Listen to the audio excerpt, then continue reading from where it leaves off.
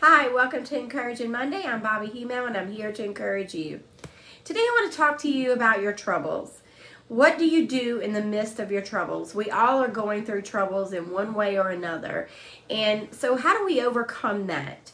And I'm going to read to you Psalms 107, 18 and 19 and 20.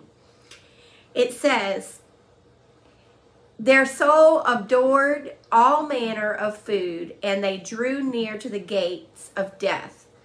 Then they cried out to the Lord in their trouble, and he saved them out of their distress. He sent his word and healed them and delivered them from their destruction." So what is it saying right here? They were close to death.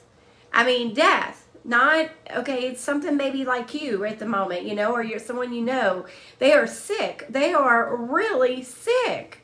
And so sick that they're close to death.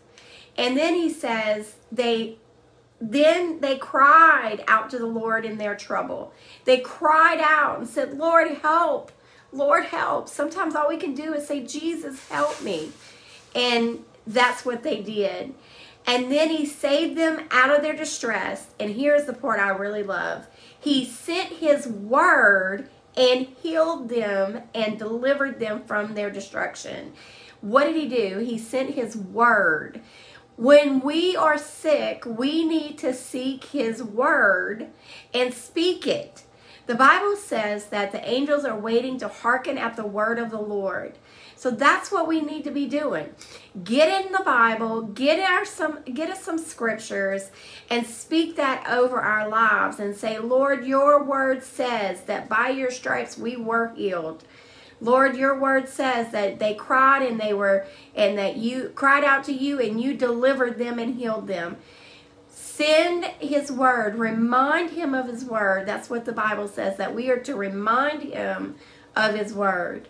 So that is the key in our troubles, is to, number one, you need to repent if you have any unconfessed sin and let that go. Number two, you need to seek him and cry out to him. Cry out if that's what you need to do. Have tears in your eyes if that's what you need. If that's where you are, cry out to him. Call upon him. And then quote his word over your situation. Send out his word so that it will not return to you void.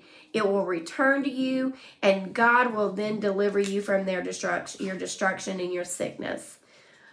I pray for you today that you continue to do that.